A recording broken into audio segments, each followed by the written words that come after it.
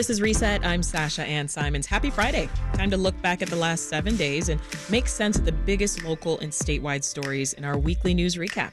Tonight, Chicago taxpayers are on the hook for $25 million to settle lawsuits against Chicago police. Place your bets. The city's first casino officially opened its doors on Saturday. Chicago City Council voted to spend even more money to deal with the migrant crisis. The city alderman agreeing to throw in an additional $34.5 million. A projected $538 million budget shortfall is the newest challenge for the Johnson administration. Here to dive deep into those headlines and more is Carrie Shepard, Chicago reporter with Axios. Welcome back, Carrie. Thanks, Sasha. And Chicago Tribune investigative reporter Ray Long. Ray is also the author of The House That Madigan Built, the record run of Illinois' Velvet Hammer. Good to have you back, Ray. Good to be here. All right, let's dive in. This week, Mayor Brandon Johnson did something that many other new mayors have done. We've seen this before. He announced the city's budget gap is much worse than expected, Carrie. Yeah. What did he say? Well, I think a lot of that was I inherited, which is something politicians often like to say in their first term, is that they inherited this mess. But also, the mayor did make a point to say that the budget gap will likely grow because of new arrivals that he expects to cost, aka migrants that have been coming to the city. He did make a point, and I know that his chief of staff, I believe it's her title, Christina. Pasiones. Yes, exactly. She has said that the Lightfoot administration was like spending an exorbitant amount on just like staffing for the migrants. He said this is probably going to grow, but it does. But basically he's saying, this kind of came with the territory when I took the job. Ray, were you shocked to hear that the budget gap is much more than what Lightfoot expected? You mean Johnson? No. Oh, Lightfoot projected. Yeah. Yes. I was not shocked. I mean, this is kind of the playbook of a new administration to say, hey, there is a much worse situation than we thought it was. You know what? We may need to raise some taxes or take some other measures that are not going to be the most friendly, but we have to do it because the prior administration screwed up. That's kind of opening 101 playbook for new administrations. There are real money concerns, though, with the migrant situation. But this is something that they should be all over and should have been all over from day one, and they're still lagging behind on that. Even though they're making strides, they still are acting like this is something that, wow, we really got to get a grip on. And who knew it was going to be this big? Well, it's a welcoming city, and if you bring more people into Chicago, you bring more dollars in for schools, you bring more dollars in from the federal government, and you have a chance, if you bring enough people in, to increase your representation in both Springfield and Washington. Well, how did the migrants factor into the budget shortfall, Carrie? I don't have let me see here. I don't have an exact number. I mean, in terms of dollar amount, I know or it was just about $200 million of that $538 million. So what I'm hearing, folks, is about a third, right? Right. Of this deficit is really pointing back to migrant housing.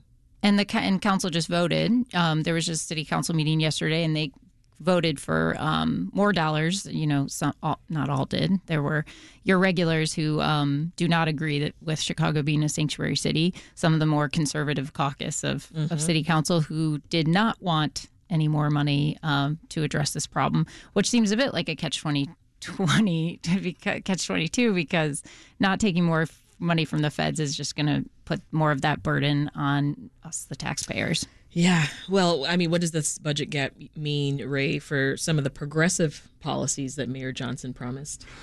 Well, I think he has to, weigh a lot of those priorities against the balance sheet. And as a result, he may have to scale back some of the dreams he had for his overall agenda. But I do think that he is taking, one thing he is doing is taking a structural, planned approach. At least that's what they're saying, that they're not jumping at everything and doing knee-jerk reactions. They're actually trying to work things out. We'll see if that is true, but it is a mess in the meantime. Yeah. Well, one way that the mayor's hoping to eliminate some of this budget gap is through revenue from the city's first casino.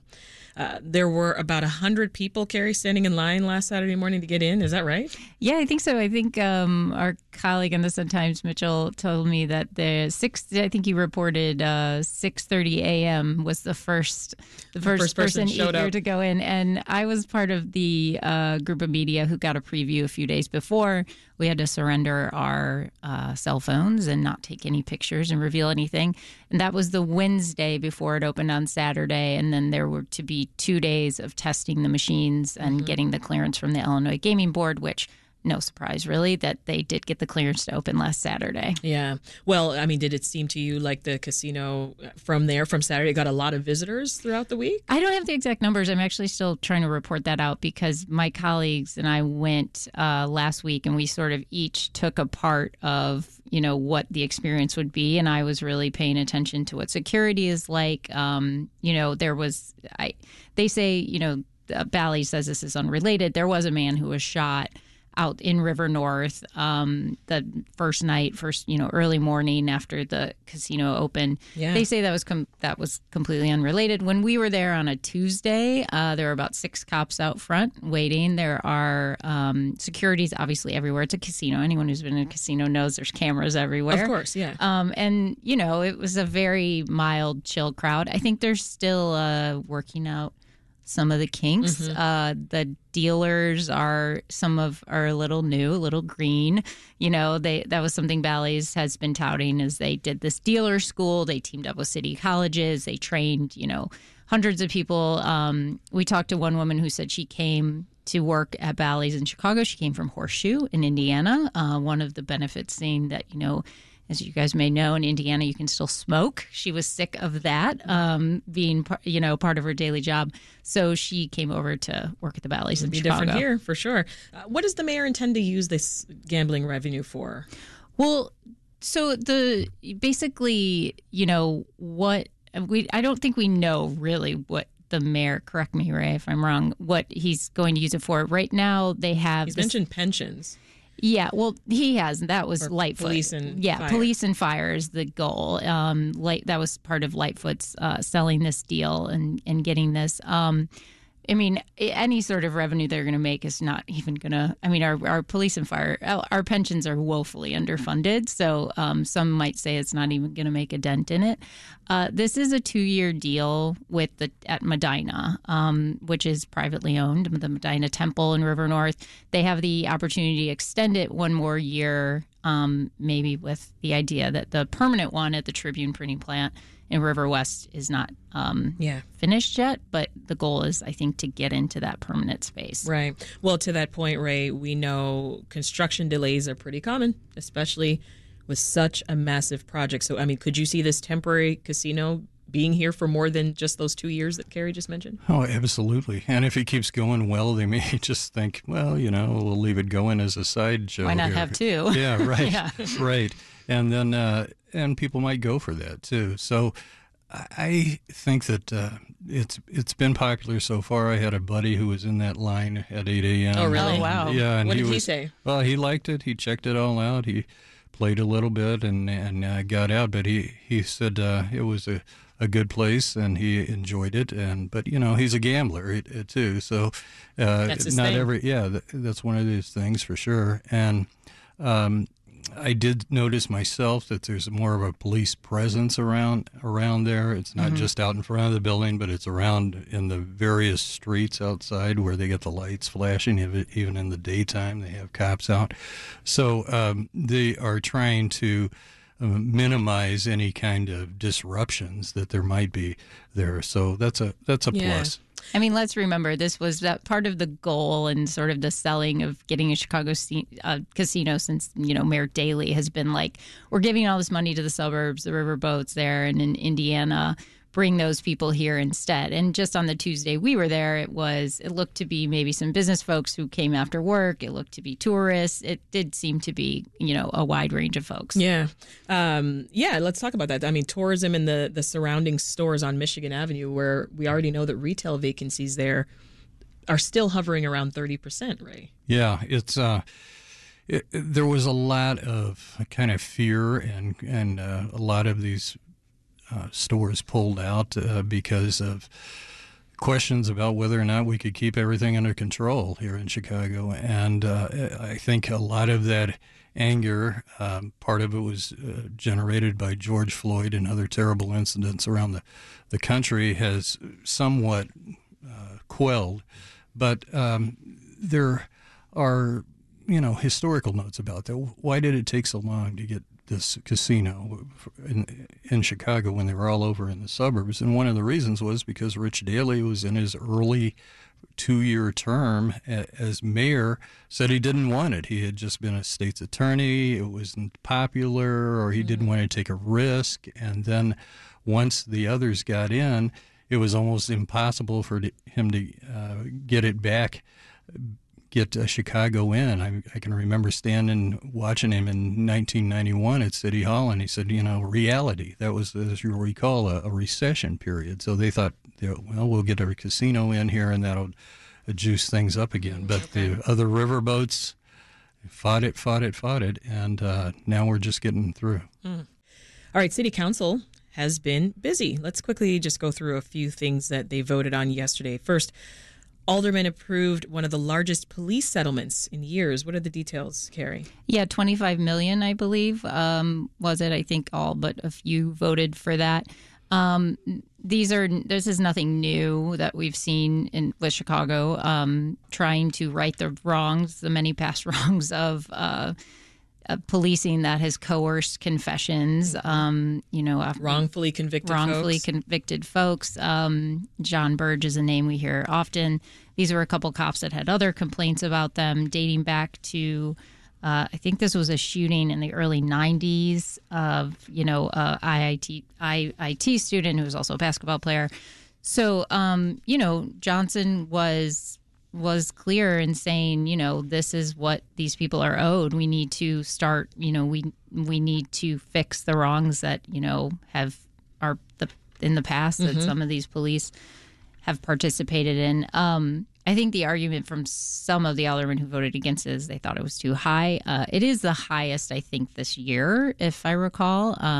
But we've seen these, and the city's law department makes the argument they make over and over on these is, you want to settle because if you go to court, it's going to cost the taxpayer even more, which is something you hear in all types of litigation. Right. You want to settle. That's going to be easier for everyone. So there's always the question of what it looks like. What's the message that's being sent when you do settle? Sure, right? Sure. What are you saying?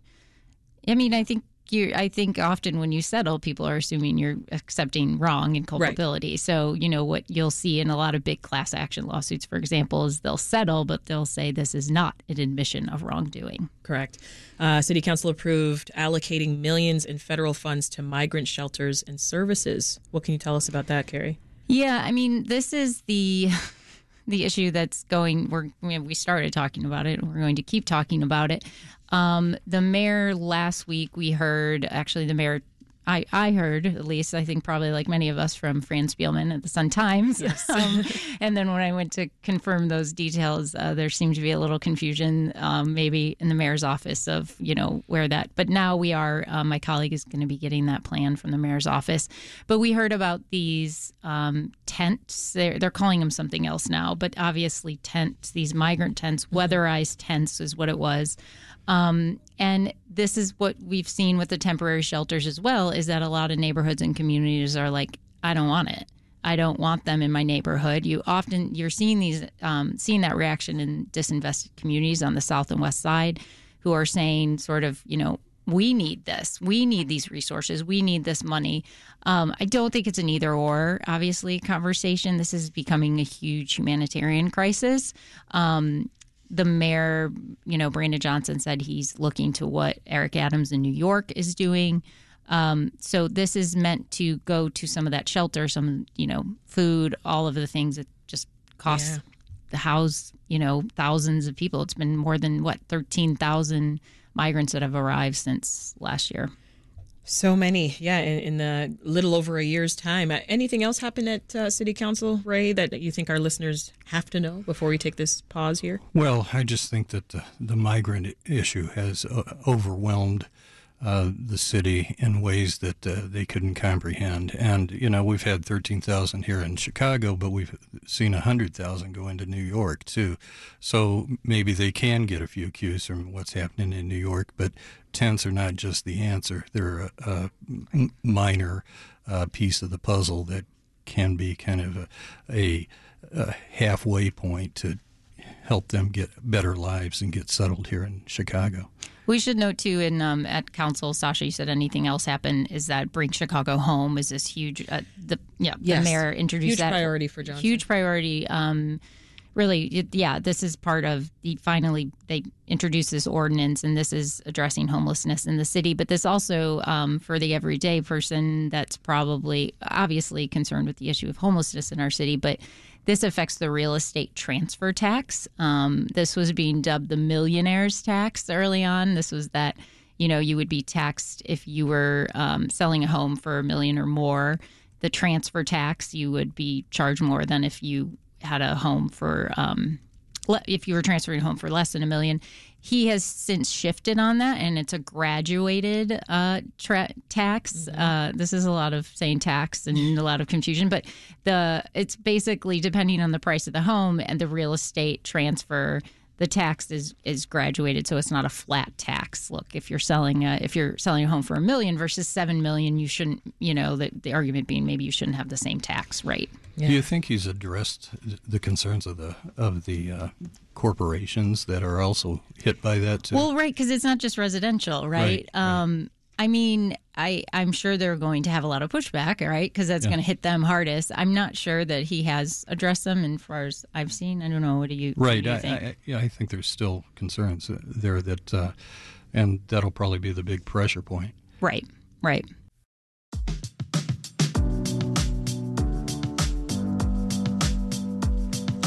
This is Reset. I'm Sasha Ann Simons. You're tuned into the weekly news recap, where we take you behind the headlines of the week's top local stories. Before the break, we took a close look at Chicago's first casino, which opened over the weekend, but there is a lot more news to get to. A damning email sent by a top ally to Illinois House Speaker Michael Madigan, who was reportedly caught up in a federal criminal probe. A 21-year-old migrant faces charges for a scuffle with a police officer, apparently over access to public restrooms. Whining and dining at a Bronzeville restaurant to an inside view of the house that Jordan built. Democratic Party chairs and executive directors from around the country got a quick taste of what to expect during next year's Democratic convention.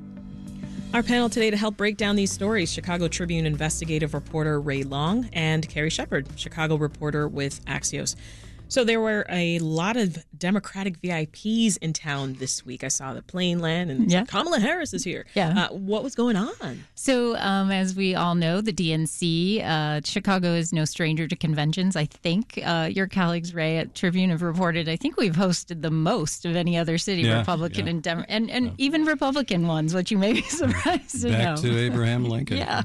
And so this was kind of this is a dual mission. Obviously, like you said, Vice President Harris was in town fundraising for the presidential reelection in 2024, but also bigwigs, big money folks were getting somewhat of a preview of what to expect at the DNC next August, which will, I believe, in that clip with the house that Jordan built, I believe we're talking about the United Center, and then the McCormick Place on the near south side. And then, but one thing that they have said, and DNC is saying this with all across the board, DNC committee, convention committee, they're really trying to hit on diversity. So the big question is going to be, I think we heard in there, they went down to Bronzeville Winery.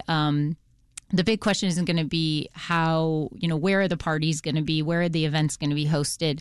Will they go farther west than the United Center? Mm-hmm. And will they go farther south than Bronzeville or Hyde Park?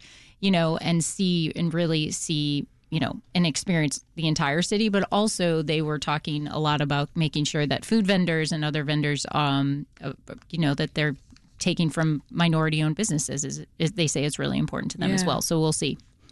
Ray, weigh in there. What do you think the Democrats' main concerns are about Chicago as they plan for next August? Well, there's always the ghost of 1968, of course, and that will be a play in the national narrative here. As you know, Mike Madigan, the longtime state Democratic chairman, will be on trial for corruption in April. So that is going to go a few weeks, and that's kind of a run-up to the Democratic National Convention. Perhaps and of not course, the run-up you want. Yeah, right. So you've got Madigan, whose mentor was Richard J. Daley, and then you've got Daley in 1968, and so it's an easy arc for folks to make.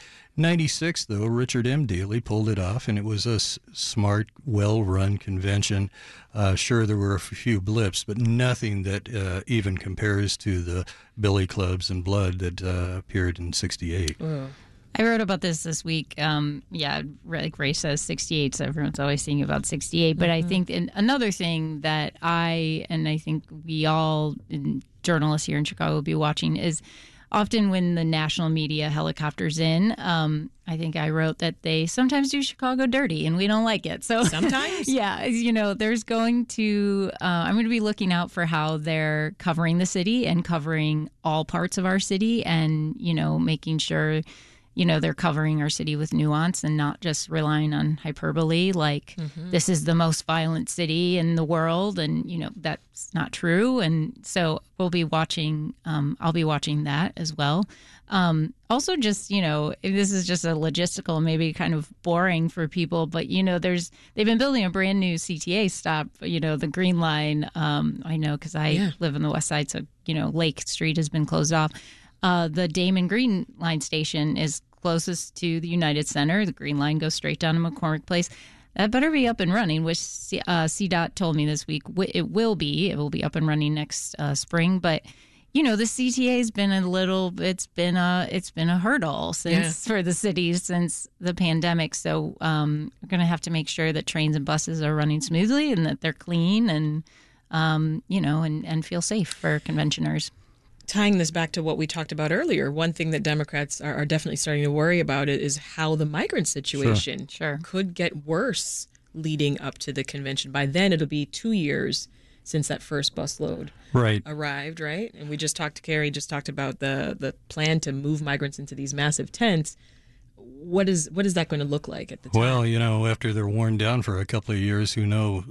There could be concerns that it's going to look like a Hooverville situation. But the reality is that I would gather that Florida and Texas governors will be shipping extra busloads of migrants to have them dumped off in front of the house that Jordan built. Yeah. And they'll do everything they can to try to diminish Chicago and the DNC and President Biden in the one full swing.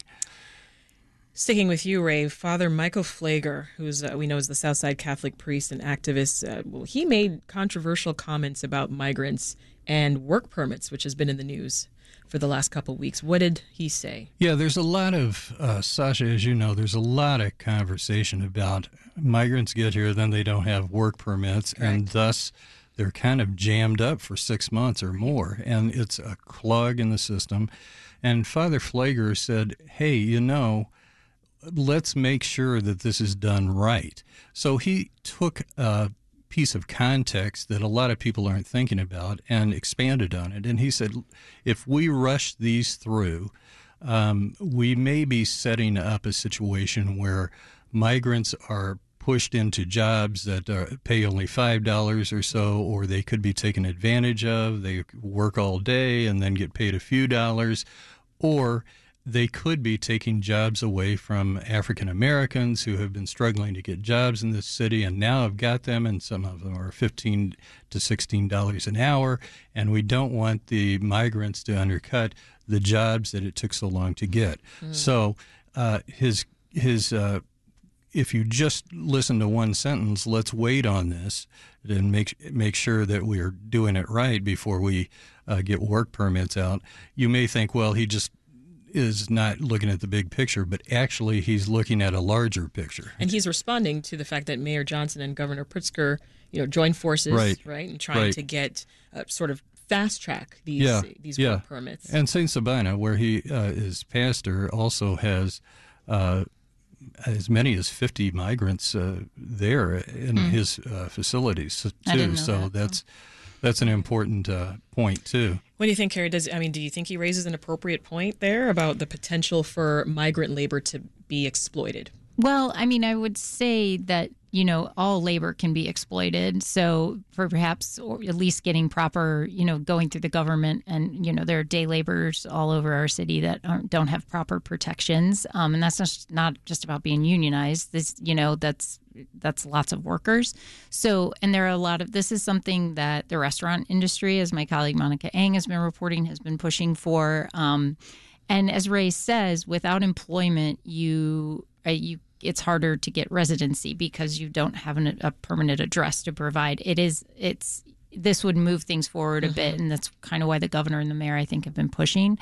But what Flagler notes is what we're seeing, like, as I said earlier, in the same issue of where to set up temporary shelters and these tents. It's this battle of we see this as finite resources in these communities, and if you're taking them for here, you're taking them from me. And it's hard to disagree with that for a lot of these communities that have been so disinvested over the decades. And so, he's, as Ray says, he's in Inglewood and St. Sabina. I mean, this is maybe what he's hearing from his congregation. Well, also, Sasha, you got to remember about how some of these migrants are treated and how they think they are being mistreated. As the 21-year-old Venezuelan woman over in the 8th District in Chicago West Lawn area protested and got arrested because she couldn't feel that they were getting enough bathroom facilities. And it's not hard to understand that. The report, I think, Black Club reported that they had locked they the door. were sharing a single portable toilet outside for days. Yeah, and that they put a sign that the bathroom inside was not available or had been damaged somehow, and they weren't available for use. So, let's treat the people right. They've walked through Venezuelan jungles to get here and to escape persecution at home, and we are supposed to be a welcoming city. Let's wear that label correctly. Yeah. Does it seem clear tensions are rising among migrants because of their lack of appropriate shelter up to this point? I mean, we have seen incidences. I think the last time I was here, we were talking about one, maybe, down by the Harold Washington Library, some of the migrants who'd been staying there around the corner. And then there were like 50 migrants staying at Harold Washington. There seemed to be some sort of fight or scuffle there. There were also migrants there that were giving haircuts. They were trying to make a buck, and they were arrested for not having proper permits in the city to conduct it. So, yeah, I mean, this is what a humanitarian crisis is, right? If people don't have their basic needs met, there are going to continue to be problems. And, as Ray says, we are a quote unquote welcoming city. However, there are some people who disagree that we should be a welcoming city, and even that we're actually practicing being a welcoming city. So, I think those tensions are going to continue to flare. It's one of those deals where if you're going to talk the talk, then you ought to walk the walk. Yeah, so, exactly. People disagree on almost every point. This is a very big contentious point. Yep. Ray, this is why we called you. We're turning now to the former chairman of the Democratic Party of Illinois. Your story about Madigan made national headlines. Well, this is one that we had written about in August, and it was part of a wrap-up to the Tim Mapes trial. This has several layers. Unfortunately, I'm going to go through them now. And Anita, sit tight, everyone. First, Anita Dunn. She is a Biden operative. She is a person who worked for the hotshot SKDK PR firm in D.C. Good job getting those letters in the right area. It took me a week. And then you notice I slowed down, too. Anyway, she worked with Madigan to help him kind of clean up his mess over sexual harassment, where he had to toss several of his people for misbehaving and inappropriate behavior toward women. Then you have, she was doing this in 2018 and 2019. Well, during that time period, Madigan was involved in a lawsuit with Elena Hampton, who had really put the ball in motion on this whole sexual harassment mess with Madigan. She had called out one of his lieutenants, Kevin Quinn, who is the brother of the alderman, 13th Ward Marty Quinn, and Kevin Quinn had been sending her a relentless string of inappropriate emails and made inappropriate advances, and she stood up and called him out, and then she claimed later that she got blackballed from Madigan's organization and sued over that. And that was going on while, and so then here's the other layer. Elena Hampton was getting support from SKDK, Anita Dunn's firm, and this was in the form of getting help, matching up PR help, so that a person like Elena Hampton gets swamped by press calls, frankly, and needs PR help and directing her message, etc. And so we have these two layers of SKD going on at the same time. And this all happened to come out during the Tim Mapes trial in an email exchange that said Madigan had hired SKDK and met with Anita Dunn.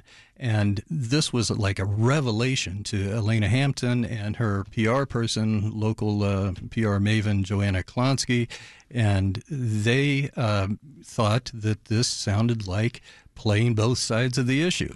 So as a result, later this week, we were pushing to do a deeper story. We wrote a few paragraphs in a bigger story about this and like a Sunday wrap-up on the trial in August, and had mentioned all these conflicts, but we kept diving and digging, and we eventually kept asking questions to SKDK, and this last week they apologized, and that's kind of puts a new light on their whole arrangement. Yeah, my goodness. Your thoughts, Carrie? I mean, how unethical was it, you think, for this PR firm to work for both sides in this situation? Yeah, I was going to say at the least it seems like a conflict of interest because Elena Hampton was working, I think she was getting help through Time's Up, which is, Time's Up Legal Defense Fund, and that is Time's Up started coming out of the many Me Too allegations. But yeah, how disappointing, I mean, she talk about the Madigan organization is very powerful, as Ray's book title says, the Velvet Hammer, right? Yes. And so she was it was a David Goliath here, and so she needed some help. And then I think also maybe it would I don't know how she feels, but I would feel like, wait, do you even really believe in what I'm trying to fight for here? If you're actually playing the other side of it, do you believe in the justice that I am owed? So yeah, that's really disappointing. And Anita Dunn's a big name. She's been around for a long time. I think she's definitely been around since Obama. She currently advises President Biden. Some might say her work for Madigan undercut the Me Too movement, as we've been talking about. So I'm also curious how damaging you think this is for the president. Well, I think they wanted to get rid of it. I mean, I tried to get a hold of Anita Dunn. I tried to get some comment from the White House. They didn't give me any. Good source close to Madigan said he was unaware of this conflict. But the key thing here, I think, is that SKDK did not disclose to opposite ends of the sexual harassment issue that they were working on these two different issues, and there is overlap. Yeah. So Republicans, you think they'll jump on this? I think they'll throw it into a variety of their onslaught against Biden, and it'll be in the mixer somewhere. It'll get in there somewhere. National Republicans, that might be even a little in the weeds for them, but also I'm sure that many Republicans like to just say Madigan, and that's it for them. Well, Elena Hampton said if she had known this, this, she would not have signed up for the money from Time's Up Legal Defense Fund, which SKDK helped get for her. And we're back now with more Reset. I'm your host, Sasha Ann Simons, and we are in the home stretch of our weekly news recap, giving you a closer look at the top stories across Chicago and Illinois. Before the break, we talked about Democratic power players touring Chicago, making plans for next summer's convention, while other Democrats were trying to manage a PR predicament involving Mike Madigan. But there is still more news to cover, with Chicago Tribune investigative reporter Ray Long and Carrie Shepard, Chicago reporter with Axios. So, Ray, libraries throughout the city and suburbs, they had to close on Tuesday and then again yesterday, which is super scary. What happened? Well, it's some digital threat that they got that was a bomb threat. And so this is something that you can't ignore. And so they shut down libraries all over the city. They shut down them in the suburbs, many suburbs. And it's too bad because people need libraries. And the whole thing is coming to a head after we have a ban on funds from that was passed by championed by Alexei Giannoulias, the Secretary of State here in Illinois, who said, if you're going to ban books, we're not going to send you state funds. Mm-hmm. And so that has mushroomed. He spoke, as you have noted, to the U.S. Senate committee and about his plan. And these threats started rolling out here shortly after he spoke. It's kind of sad. Yeah, the timing here, Carrie. I know that, as Ray said, he was testifying to Congress. And Senate Judiciary Committee, correct? Yeah. Right, yeah, and some folks may wonder the connection. Yeah, he's actually the official state librarian. He's a state librarian. Oh, a lot yes. of people don't realize that the state. Yeah, that's part of the Secretary of State's many duties. It's not just the DMV, as he will tell you. Yeah, exactly. We actually talked to Secretary Giannoulias. We had an Axios event on Wednesday.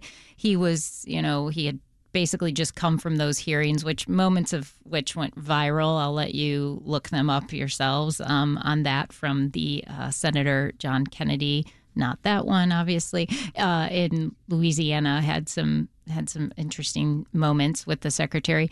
And what he told us is what he told you guys, I think, the last hour. He is a child of immigrants, and the library was where you went to learn, and this was free and available to you. And he said as a parent, this became a very critical issue for him. And, I heard him say to you guys, he's depressed about it. Like, just seems very sad. So, and he did say as he was on the plane coming back from the hearing, he started hearing about these threats at libraries. Yeah. He talked about Illinois becoming the first state in the nation to essentially ban book bans, which goes into effect on the 1st of January. Here's a little bit more of what he had to say to me earlier this morning. This right to read legislation will remove, hopefully, the goal is to remove pressure that librarians have tragically had to endure over the last couple of years. And again, this legislation that we passed is important because both the concept and the practice of banning books contradicts the very essence of what our country stands for. It also defies what education is all about, teaching our children to think for themselves. Yeah, so as we've talked about the legislation, libraries, essentially they would be ineligible for state grants, right, if they do ban materials for personal disapproval or partisan. Yeah, correct. And, something the secretary says is, and I think your Kelly Jensen said this the last hour too, a majority of these books that are challenged, they're not always banned, that are challenged are LGBTQ plus books. And something the secretary makes a point of is, there are kids that do need to see themselves represented in literature. We have sad, horrific numbers of suicides in LGBTQ teens. So some sort of validation and representation of who they are in the books that they're reading in the library. The other thing is librarians are not forcing kids to read these. They're not throwing them at them and saying you have to read these. Right. To Kill a Mockingbird has a rape scene in it. That's what literature is. That's what culture is. It represents our culture, the ugly parts too. So he's not saying that these have to be highlighted and say you have to read these. But I think it's an important fight that he's doing. Should be available for consumption. Absolutely. So these calls for book bans, as we've talked about, Ray, they're on the rise, and it's not just here; it's happening across the country. So I'm curious if you are concerned that we are going to see more of these extreme tactics? I think that's an approach, bomb rather. threats? Yeah, Really? bomb threats are kind of ridiculous, and they're not the kind of thing that really courageous people do, and they're not really making a point other than shutting down a lot of people's opportunity to do their own studies, to reach out and get a book. And so I think it's a thoughtful approach to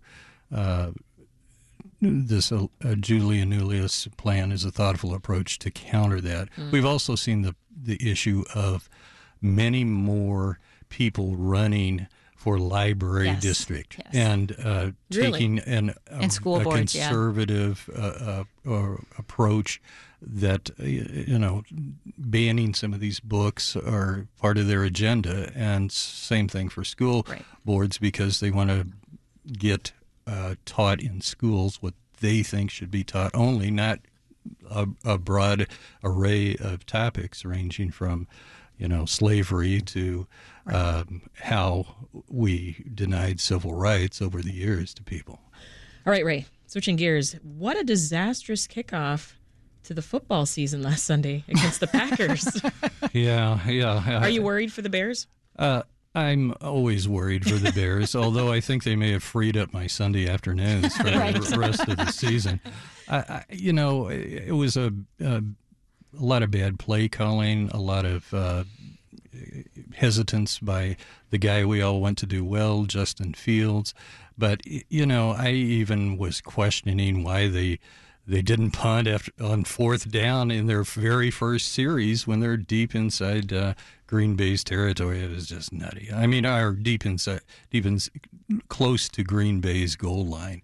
And so they made multiple mistakes. They fell behind early because the punt didn't work out for them. Oh my goodness. And, the numbers just came up, and I was like tweeting out, well, are the Bears going to give us anything to watch the rest of the season now that we're in the fourth or in Where's the third the support, quarter? Ray? Where's the love? Well, I kind of fair weathered out a couple of years ago, I think. Oh my goodness. All right, Carrie, before we go, we do have a local media story that Axios broke this morning. Can you give us the details? Yeah, I'm not so sure it's sort of a breaking. It's more just a, calling attention to my colleagues Monica Eng and Justin Kaufman reported this out about Chicago Tonight, which is the longtime flagship local public affairs show on WTTW, PBS, has been truncated essentially, and it was an hour. It used to be an hour. Ray, you probably remember. I don't mean to age you, but John Calloway was the host of it for a long time. Phil Ponce, Bob Surratt. There's been quite a few hosts. Now Paris Schutz and Brandis Friedman hosted, who are great. They have fantastic reporting. Friends team. of the Recap. Yeah, fantastic politics team over there. But basically, the schedule has moved around. They moved it to 10 p.m., I recall, a few months ago, and then they moved it up to 5:30 p.m. with reruns at 10 p.m. So, this is not a secret. We know this in radio. I used to work in radio and programming. When you change appointment listening or viewing, it can mess with the ratings because people get a little bit confused. So now Chicago Tonight, the latest is that it will be the original Chicago Tonight, shorter, 30 minutes instead of an hour, will be Monday and Tuesdays, and then Chicago Tonight Latino Voices, Chicago Tonight Black Voices will be on Wednesdays and Thursdays, and then the Weekend Review will continue to be on Fridays. And, management said there were, expenses at play. I think probably some, and people were honest, like Carol Marine, a revered reporter and journalist in Chicago who used to host on Chicago Tonight, said this is a bad idea to cut Chicago Tonight because it was much like public radio. People go to hear interviews with politicians there that aren't just a soundbite because you have more time and the politician is on your TV. It's hard for he or she to evade you so much. So, losing any sort of that content is not good for the public. Well, as regular listeners of Reset and of the weekly news recap know, we normally actually have 3 journalists here with us on Fridays. Today, obviously, we have 2, just Carrie and Ray. That's because we did have a Chicago Tonight reporter scheduled to be here. That was our 3rd guest. But WTTW did pull them from being able to join us this morning after this news broke. So, Ray, I got to turn to you. You've been a regular guest on that program. Thoughts on this and how it might reflect local media? Since you've already exposed my age here, Carrie, I've been Sorry, Ray. I've been on that since the 1990s, and even recently, where they're doing a great job with Paris Schutz having his weekly show. It makes a difference. People need to hear this. A lot of people aren't reading newspapers. A lot of people aren't listening to Reset every time. They should be, obviously. I hope they are, obviously. But the less news that's out there in this confused world today, when a lot of people are questioning what a fact is, we need more, and we need more people explaining it, and that's what they did. I think this is a management snafu. If they have less money coming in, it may be they're of their own making. Maybe they ought to be cutting up instead of cutting down. Do we know if anyone's losing their job with this change at WTTW? That I don't know, and I don't know that. I don't want to speak for my colleagues and the reporting they're doing that, but that I don't know of, and I'm not sure that they know that either. That's not something I've heard, at least just from these being TTW people being my colleagues. Well, in the last minute that I have with you two, talk to us about what's going on next week. What are you focused on? What stories are on your radar? You first, Carrie. I have some fun ones. So let's talk fun stuff. I have some good fun stuff actually planned. I have an interview with scheduled for Monday with Matthew Cherry. You may remember Matthew Cherry's a filmmaker who did Hair Love, which won a Oscar for Best Short Film. Matthew Cherry has a new Chicago-based show called Young Love. Nice. So I'm actually getting to talk to him next week, which I think is great. And I'm jealous. And then I also interviewed, this is kind of fun, the Cubs organist about some of the most requested songs of the organist and what he absolutely cannot play. So stay tuned for that. We'll look out for that. That is very, very cool. Cubs assignments. are actually still in contention this weekend. Super fun assignments, Carrie. What about you, Ray?